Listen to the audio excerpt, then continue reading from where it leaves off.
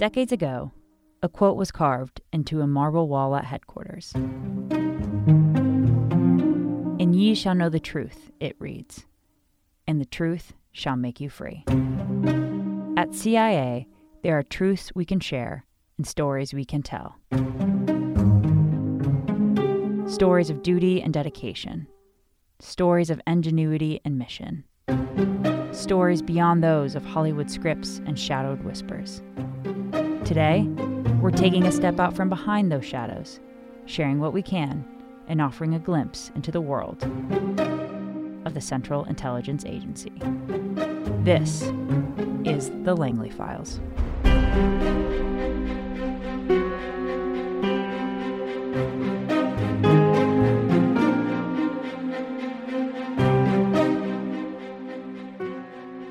Welcome to everyone out there who's intrigued enough to press play and listen in on this very first episode of the Langley Files, a CIA podcast. My name is Dee, and I'm joined by my partner Walter, and together we're really excited to have you come along with us on this adventure as we explore different topics related to CIA and chat with a wide variety of interesting and entertaining guests. We'll be your guides around the corridors here at Langley, separating fact from fiction, and learning what it takes to work at the world's premier foreign intelligence agency. Hey everyone, as Dee mentioned, I'm Walter. And if you're tuning in, the odds are you've heard a fair bit about the CIA. Some of what you've heard is true, some of it is not. A lot, after all, has been broadcast about the Central Intelligence Agency, but no unclassified podcast has ever been produced by the Central Intelligence Agency. Until now.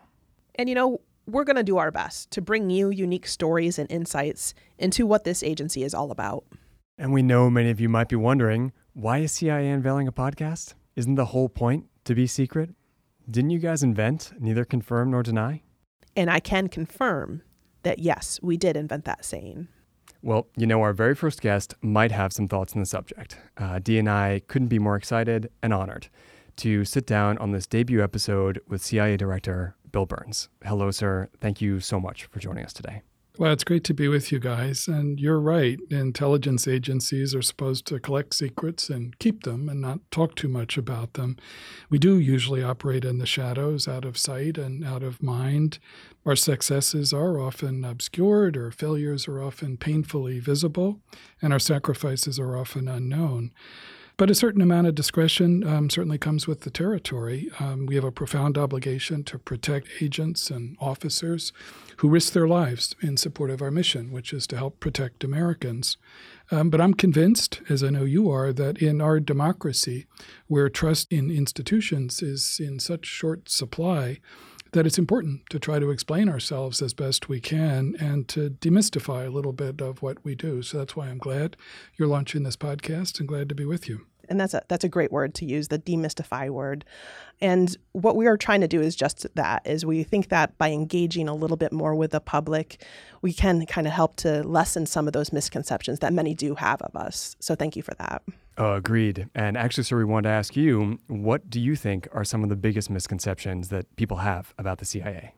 Well, I should start by saying that I love spy movies, but one big misconception that a lot of those really entertaining movies feed is that intelligence in real life is just a glamorous world of solo operators, the world of James Bond and Jason Bourne and Jack Ryan, a world of heroic individuals who drive fast cars and defuse bombs and solve world crises all on their own every day. That, I have to tell you, is a constant source of amusement for my wife and daughters. They never cease to remind me that I don't exactly fit that image, since I'm most comfortable driving our 2013 Subaru Outback at posted speed limits, and that for me, at least, the height of technological daring is when I can finally get the Roku remote to work at home. The truth is that intelligence is very much a team sport. It's a profession of hard collective work and shared risks and remarkable common dedication. Every day, our officers are doing hard jobs in hard places around the world. Every day, we're recruiting agents and collecting information on the plans and the intentions and the capabilities of our adversaries. Every day, our scientists and technologists and digital specialists are developing new tools to help us compete with those adversaries. And every day, our analysts are sifting through all that information and studying the global landscape to try to produce the best insights that we can to help the president make the best policy choices that he can. While that doesn't always involve fast cars and solo heroics, there's no shortage of courage and skill and ingenuity among our officers. And I'd just cite two recent examples. The first is Russia's war in Ukraine. We're working with our partners across the U.S. intelligence community. We were able to paint a pretty clear picture of Putin's plans to mount a major new invasion of Ukraine last fall, months before he actually launched that invasion on the 24th of February. And that enabled us to help Ukrainians defend themselves. It helped us to build allied unity. It helped to expose the fact that what Putin was about was a naked, unprovoked aggression. And we reinforced that by, the president's decision to declassify some of our secrets as well. And then the second example is in the successful strike against Ayman al-Zawahiri, the co-founder, along with Osama bin Laden, of al-Qaeda, responsible along with bin Laden for the deaths of thousands of innocent people on 9/11 and other horrific al-Qaeda terrorist attacks over the years. That successful strike was a product of many months of painstaking work to track and locate Zawahiri.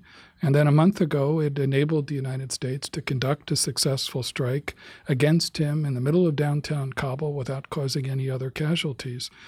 And I'd add only that I was in New York City a few days ago, and I had a chance to make a quiet visit to the 9/11 memorial at Ground Zero, which is always a powerful experience, as many of your listeners know. But it was especially powerful this time because it gave me a chance to reflect a little bit on how that successful strike by the United States brought at least a measure of justice for the victims and their families. And thank you very much for taking the time to share your thoughts and your insights on that. And actually, it was great because you mentioned two of the words we wanted to highlight here about our workforce. We have an opening narration listeners will hear before the start of this episode. And in that narration, we mentioned the words such as dedication and ingenuity to describe our workforce, what it is that we do here. And like you just mentioned, those two words exactly. So why do you think words such as dedication and ingenuity speak to who we are as an agency? Well, I think ingenuity is very much a reflection of how we at CIA see ourselves. We're a pretty agile organization. We don't just admire problems. We work to help policymakers understand practical ways of solving them, or at least managing them better. I think dedication is another powerful word which describes, I think, the really remarkable sense of mission that I see every day on the part of our colleagues here at CIA. I've made something like 21 trips overseas in the year and a half that I've been director of CIA, and I've seen firsthand the risks that our officers take and the sacrifices that they and their families make as well. And then every day when I walk through the main entrance to CIA headquarters and walk past the memorial wall, we're on a simple marble wall. There are 139 stars, each one honoring one of our colleagues who over the years was killed in the line of duty. Each of those stars a reminder of our obligation to honor their memory by how we conduct ourselves and by how we take care of our officers and their families.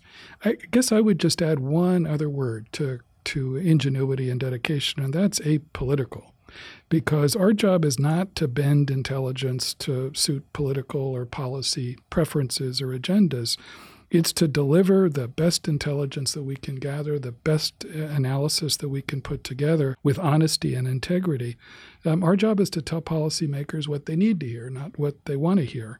And I've seen the importance of that over, many decades of public service, first as a career diplomat, now as director of CIA, working for 6 presidents and administrations of both parties.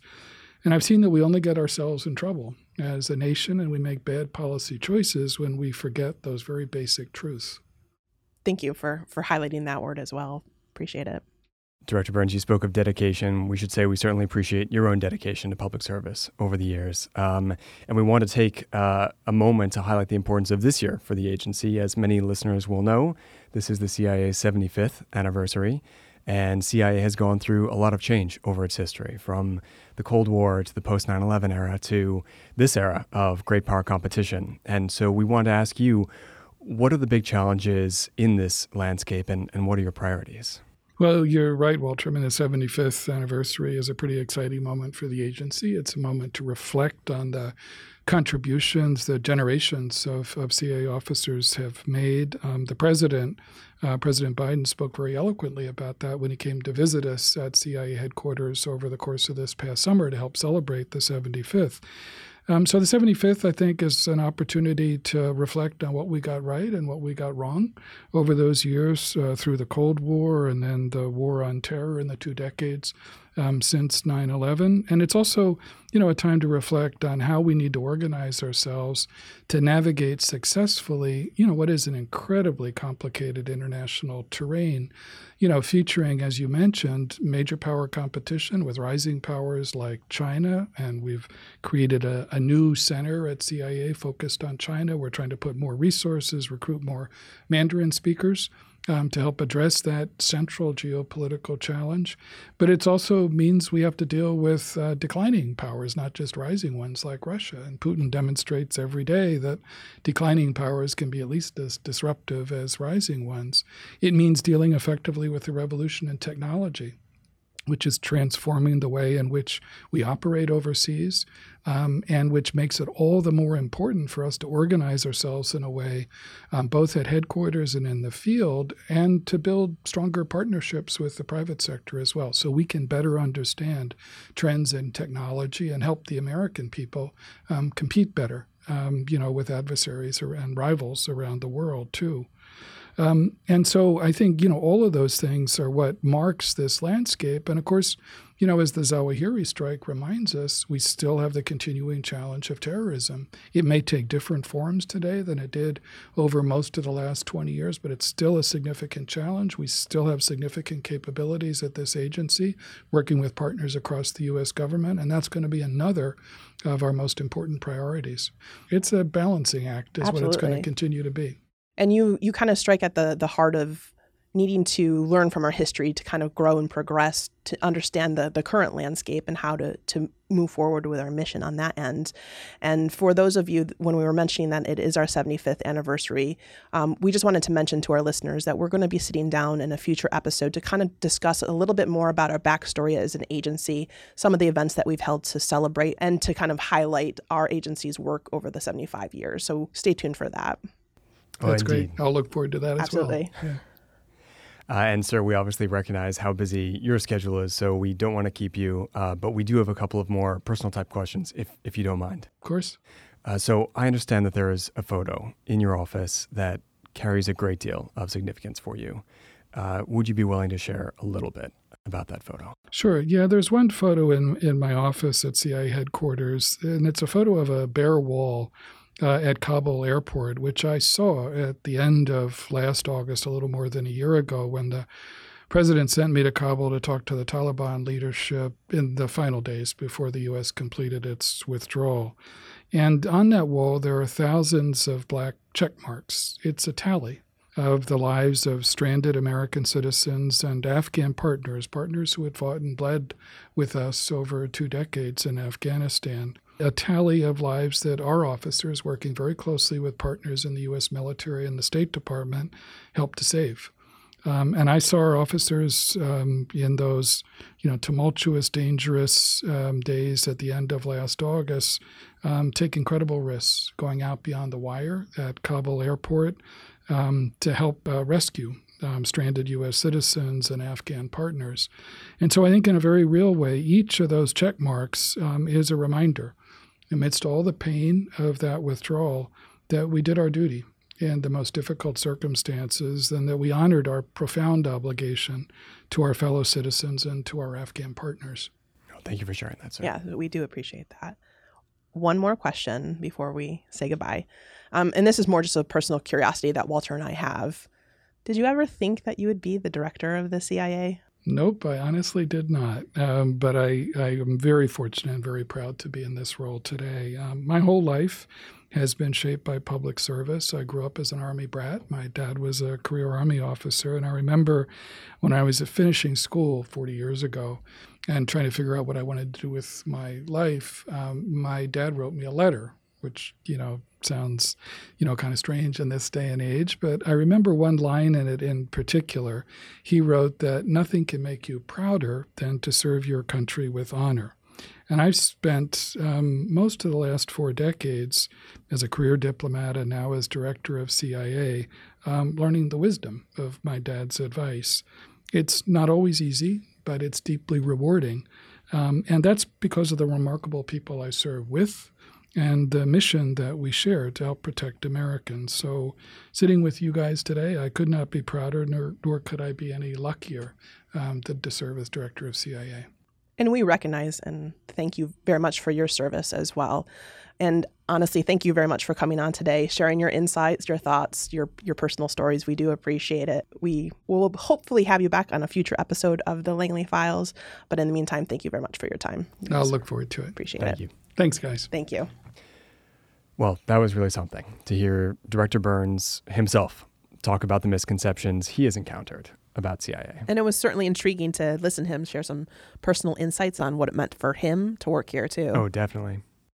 For those of you that have stuck around, we wanted to take just a few more minutes to share our thoughts on what it is that we're really trying to achieve here with this podcast. Yeah, and provide you with some insight on what you can expect to hear. And the goal is really to have on guests that can both provide insights into important events that the agency took part in or led, and to also share some really cool stories about the officers who made them possible.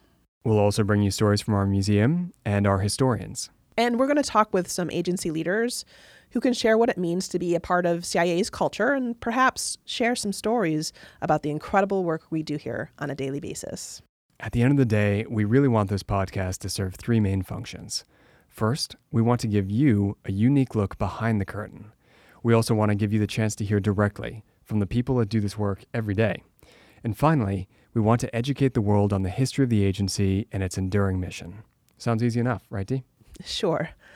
So we're going to promise that we are going to do our best to make this both entertaining and informative enough where you're going to want to press play on every one of our future episodes.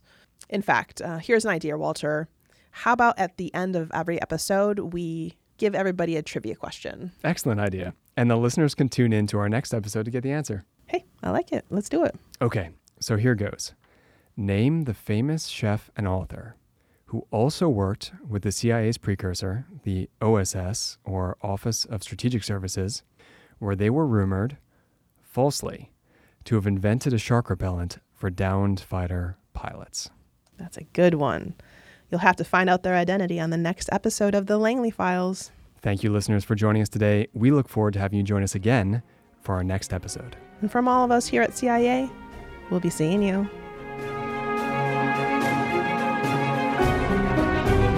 Hey, don't forget to hit stop on the recording. Will do. Can you get the lights? Got it.